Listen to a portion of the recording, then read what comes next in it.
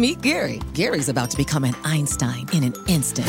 Whoa, Einstein hair. I like it. That's right, Gary, because you're using Salesforce powered by Einstein AI to connect data, predict business trends, generate personalized content, and wow customers. I do feel a lot smarter. Because you're not just Gary anymore. You're Gary, empowered by Einstein AI. Did you hear that, team? I'm an Einstein. Oh, can I get a selfie? The #1 AI CRM. Now everyone's an Einstein with Salesforce. You know success when you see it. Or you think you do. The people in the spotlight. But what about those small business masterminds who succeed at making their money work harder? They do that by having a business bank account with QuickBooks Money, which now earns 5% annual percentage yield. Making your money work as hard as you do? That's how you business differently. Learn more about QuickBooks Money at quickbooks.com/5APY. Banking services provided by Green Dot Bank. Member FDIC. Only funds and envelopes earn APY. APY can change at any time. The Hartford understands protecting your business with the proper insurance can be a challenge. The Hartford team can provide coverage to suit your industry. The Hartford empowers mid to large-size companies like yours to help manage risk, from liability and property insurance to workers' comp and more. Let The Hartford help protect what's unique about your business. Learn how at thehartford.com. You're listening to Bloomberg Law with June Grosso from Bloomberg Radio.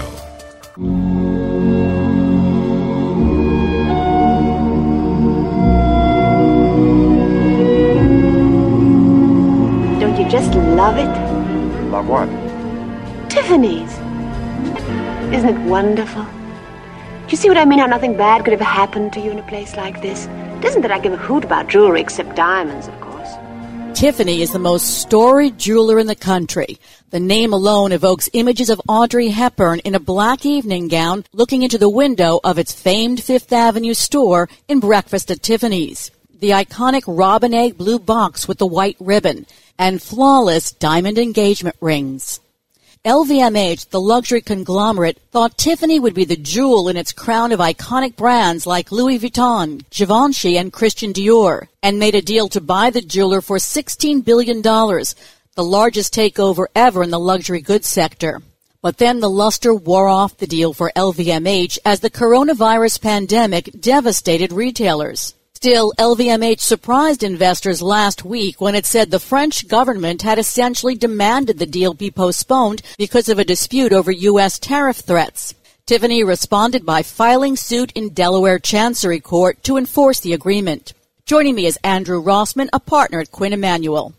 Andy, we've seen other deals collapse during the pandemic. What's unique about this is that LVMH says it received a letter from the French foreign minister asking it to delay the deal for reasons related to a trade dispute. What impact will that letter have on the legal case?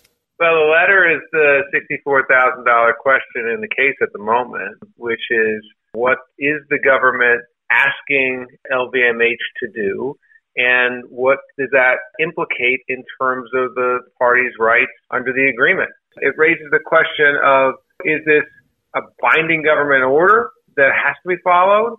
Or is this simply kind of a polite request? So I haven't seen the letter. I'm not sure that the letter is available at this point, and I think it very much turns on what government agency is asking LVMH to do what, and then to filter that through the rights and obligations of the agreement. Well, Tiffany apparently said that it saw the letter briefly and wasn't allowed to take a picture of it. And they compared it to, how you see the Mona Lisa for a few minutes and then they shoo you along. But that letter will have to be revealed if the lawsuit continues. I would think that a judge is going to eventually want to see that letter if the letter becomes a feature in the lawsuit. This case has gotten ugly fast. Tiffany has accused LVMH of unclean hands. LVMH says Tiffany has been poorly run during the pandemic. But is performance during the pandemic something that the court is going to consider? Well, it is an important question there, June, about what Tiffany's operations have been and what their financial results have been. Because typical merger agreements, and I'm sure that there's a similar provision here in this one, they do provide for outs, if you will, for the parties if there has either been a deviation from the ordinary course operations of the business, or if the company's performance has suffered so much that's considered to be a material adverse effect. And that very much depends on how the business is run and what the results are. So material adverse effect. In this instance, is COVID considered a material adverse effect? Well, I think the question is not so much COVID or no COVID, but what is the impact on the company? So these are complex provisions, and you've got to look at them carefully in their own language. But the starting point is going to be, has the company's performance suffered in a significant way? And then you have to look at the language of that provision to see whether or not the pandemic is specifically provided for or not specifically provided for, if there's some other general broad catch-all, what's called carve-out, that applies to COVID. And there's all kinds of debate going on in these cases right now, depending on the specifics of the language. So I don't think courts are approaching it as, well, does COVID terminate all contracts? I think they're dialing in a much more precise way to think about what's the impact on this particular company, and did the parties bargain for getting out of the contract in the event of a pandemic?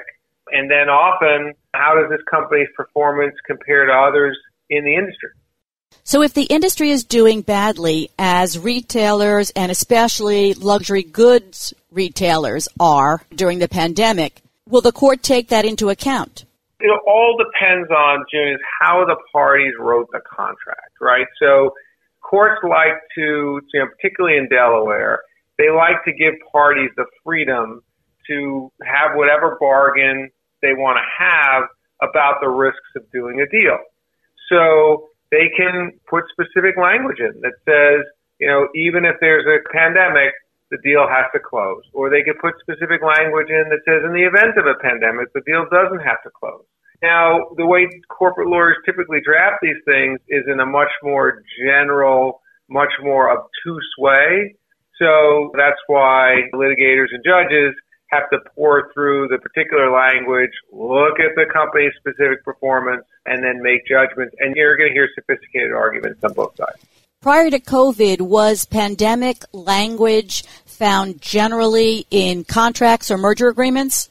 That's a great question, June. What we have seen is there are examples of contracts that specifically have pandemic language, and that there are examples of contracts that don't have pandemic language. And you've got to look at the whole contract, and sometimes you've got to consider the negotiating history of how the parties got there.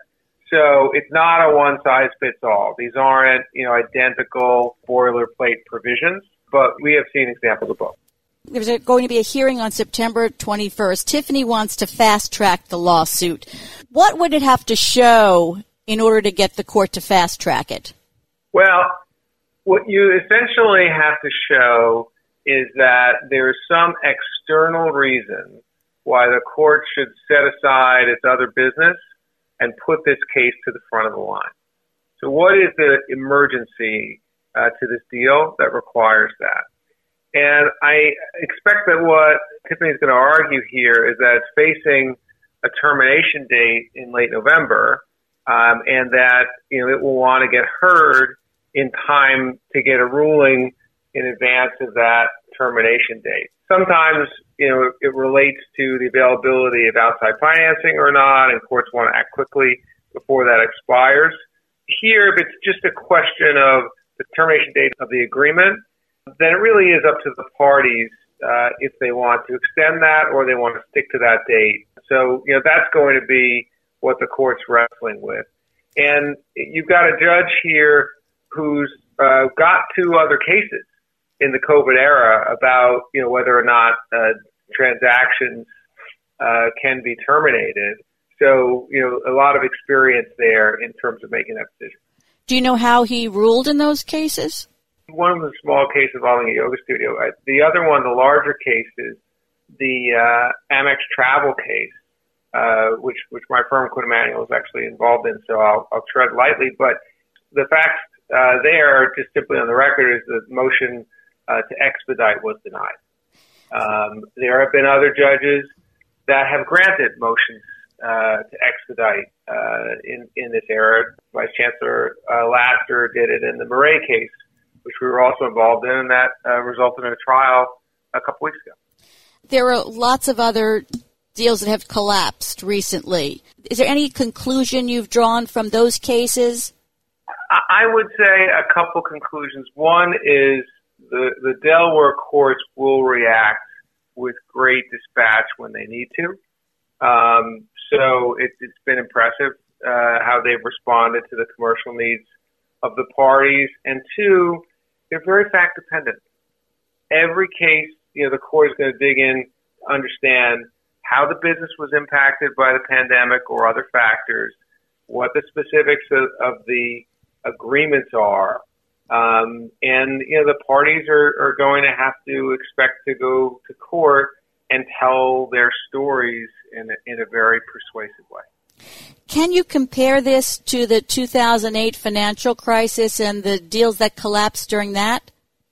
Yeah, it's quite different. The 2008 financial crisis was a bank-centered crisis. It was about, a lot of it was started around the unavailability of credit.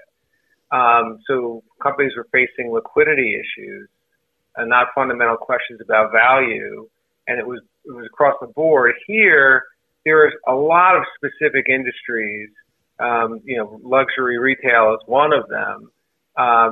Certainly travel, hospitality is another that have really been hit in a severe way, while other industries, tech, for example, have not as a result of this pandemic. So, it's quite different in the differential impact on the companies, and in some ways, the severity. This is something that affects every single person that I know, has been affected by this pandemic. Whereas 2008 was really more of a Wall Street event, followed by a recession. After all this enmity and legal name calling, is a deal still possible? Absolutely. One of the things that we observed in 2008 is MAEs, for example, were declared and cases weren't litigated, but the deals were recut. So you have price negotiations. I've been involved in two deals, one very public involving Forescout, where my client Advent was a couple of days away from trial, and they reached a settlement that resulted in a very substantial reduction in the deal price. So people like to say there's always a buyer at some price. So there could be a resolution of this or any other deal case, based on recut terms. Is there still a bad connotation to reneging on a deal, or has COVID sort of erased that idea? I've had this conversation a lot, and I think this is a very different era. I really don't believe that there is a reputational hit, if you will, from people exercising their contract rights in light of this pandemic. That's what they're there for. Thanks, Andy. That's Andrew Rossman of Quinn Emanuel. Face it, your business is unique. It faces challenges and risks that are specific to your industry and to the skills you and your team bring to every challenge. You need experienced insurance professionals. The Hartford accepts the challenge. The Hartford understands that protecting your business with the proper insurance can be a challenge. The Hartford team can help provide coverage to suit your industry. The Hartford empowers mid to large-size companies like yours to easily manage risk, from liability and property insurance to workers' comp and more. With experience in underwriting, risk engineering services, and claims, The Hartford faces any challenge to deliver innovative, customizable solutions that your industry and your unique company demand. Let The Hartford help protect what's unique about your business. Learn how at thehartford.com. Meet Gary. Gary's about to become an Einstein in an instant. Whoa, Einstein hair. I like it. That's right, Gary, because you're using Salesforce powered by Einstein AI to connect data, predict business trends, generate personalized content, and wow customers. I do feel a lot smarter. Because you're not just Gary anymore. You're Gary, empowered by Einstein AI. Did you hear that, team? I'm an Einstein. Oh, can I get a selfie? The #1 AI CRM. Now everyone's an Einstein with Salesforce. You know success when you see it. Or you think you do. The people in the spotlight. Athletes, actors, artists. But what about the people behind the scenes? You know, the ones who make it all happen. The lighting engineers, the sideline photographers, the caterers. They're small business masterminds. And if there's one thing they have in common, it's making their money work harder. That's why they have a business bank account with QuickBooks Money, where they are now earning a generous 5% annual percentage yield. Yes, 5% APY. Making your money work as hard as you do? That's how you business differently. Learn more about QuickBooks Money at quickbooks.com/5APY. Banking services provided by Green Dot Bank, member FDIC. Only funds and envelopes earn APY. APY can change at any time. There's no doubt that Citigroup made a mistake, a $900 million mistake. But unfortunately for the bank, the courts don't follow the schoolyard rule of finders keepers. Citigroup is the administrator on a loan to Revlon and paid out more than $900 million of its own money to a group of lenders who were expecting an interest payment on behalf of Revlon. The bank says an employee error caused it to mistakenly pay out a sum roughly 100 times larger than the interest payment the creditors were expecting. One of the lenders has given the money back, but the others, including Brigade Capital Management, HPS Investment Partners, and Symphony Asset Management, have not, saying the money should be regarded as payment for Revlon's debt. The bank has filed lawsuits against 11 creditors to recover the money. My guest is Anat Allen Beck, a professor at Case Western Reserve School of Law. As a general rule, people who mistakenly receive things they're not entitled to have to give them back. Why isn't that true here? Well, the issue here is more complicated than that. Because traditionally with unjust enrichment, what happens is that one person is enriched at the expense of another. But here, the issue is there's already a debt. They have an agreement that they entered into. So it makes it more complicated than a traditional unjust enrichment case because we do have a situation where we have a debtor and a creditor, and they gave money to Revlon as a loan, and they were supposed to get paid. The question is when. Citibank sent out the money by mistake, and you were not supposed to get the principal right now. You're only supposed to get the interest, and that's why there's unjust enrichment. What you're trying to do is you're trying to get paid over the other creditors. There's other creditors here, right? There's a line of creditors. So all the creditors are trying to get paid. Why would you get paid before everybody else? What are some of the things the trial judge will be considering? So here I think the judge will have to use discretion and decide whether he's going to compel the other parties to return the money or not. And that depends on the financial state of the company. Is there a bankruptcy proceeding? Is there a reorganization? What's happening? And what was the arrangement with Citibank? What was Citibank supposed to do? What was Citibank's responsibility here? What about the issue of whether the lenders knew the payment was a mistake? There seems to be some focus on that. Oh, definitely. One of the things is that, for example, let's say somebody accidentally transferred money to your bank account. I wanted to transfer money to my sister, and by accident, I transferred money to your bank account. Okay, all of a sudden, you have another $10,000. So the question is, did you know that that money was a mistake? And if you didn't, and you already spent that money, what's my recourse against you of giving that money back? So here, that's why the judge ordered the parties that received the money not to use the money so that they don't say, oh, well, we were supposed to get paid.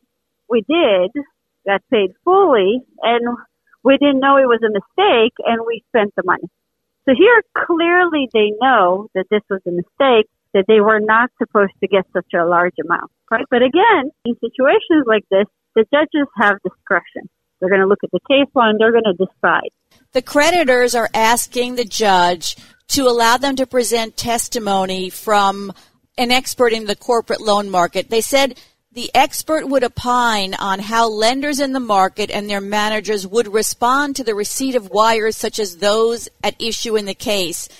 What are they trying to do here? They're trying to show that for them to receive something like that might be customary under other circumstances, to show that they are not acting in bad faith, that they shouldn't be perceived that way by wanting to keep the money because the money is owed to them, because what the judge is going to use is the reasonable person objective, so that other institutions in their shoes, other reasonable people also assume that they're being paid for what they're owed, and what would they do in situations like this? And that's very important. How much advantage does it give the lenders that they have the money in hand? The fact that the creditors are now in possession of the money, that puts them in a powerful position because they can negotiate. They can say, no, wait a minute, we're holding it, we're not giving it back, or how much are we willing to give back, if at all. So the other parties have to basically beg them for it. Citibank, Revlon, they're trying to mitigate their mistakes. Now, even in situations where it wasn't a case where money was owed, in situations where there was just a purely clerical mistake. For example, all the parties knew that an assistant or secretary by accident subtracted 2 zeros from a sum. Those cases can get litigated for years in court, and just the litigation costs should be an incentive for the parties to settle, because litigation is expensive. The parties who hold the money know that. So again, that's in their favor, because they know that if this case gets litigated, the banks, Revlon, they could be spending millions of dollars in litigation costs. So they're going to want to reach an agreement as soon as possible, to, again, to mitigate their exposure, to mitigate their expenses, and to have closure on this issue. Thanks for being on Bloomberg Law. That's Anat Allenbeck of Case Western Reserve Law School. I'm June Grosso. Thanks so much for listening. And please tune into the Bloomberg Law Show every weeknight at 10 p.m. Eastern on Bloomberg Radio.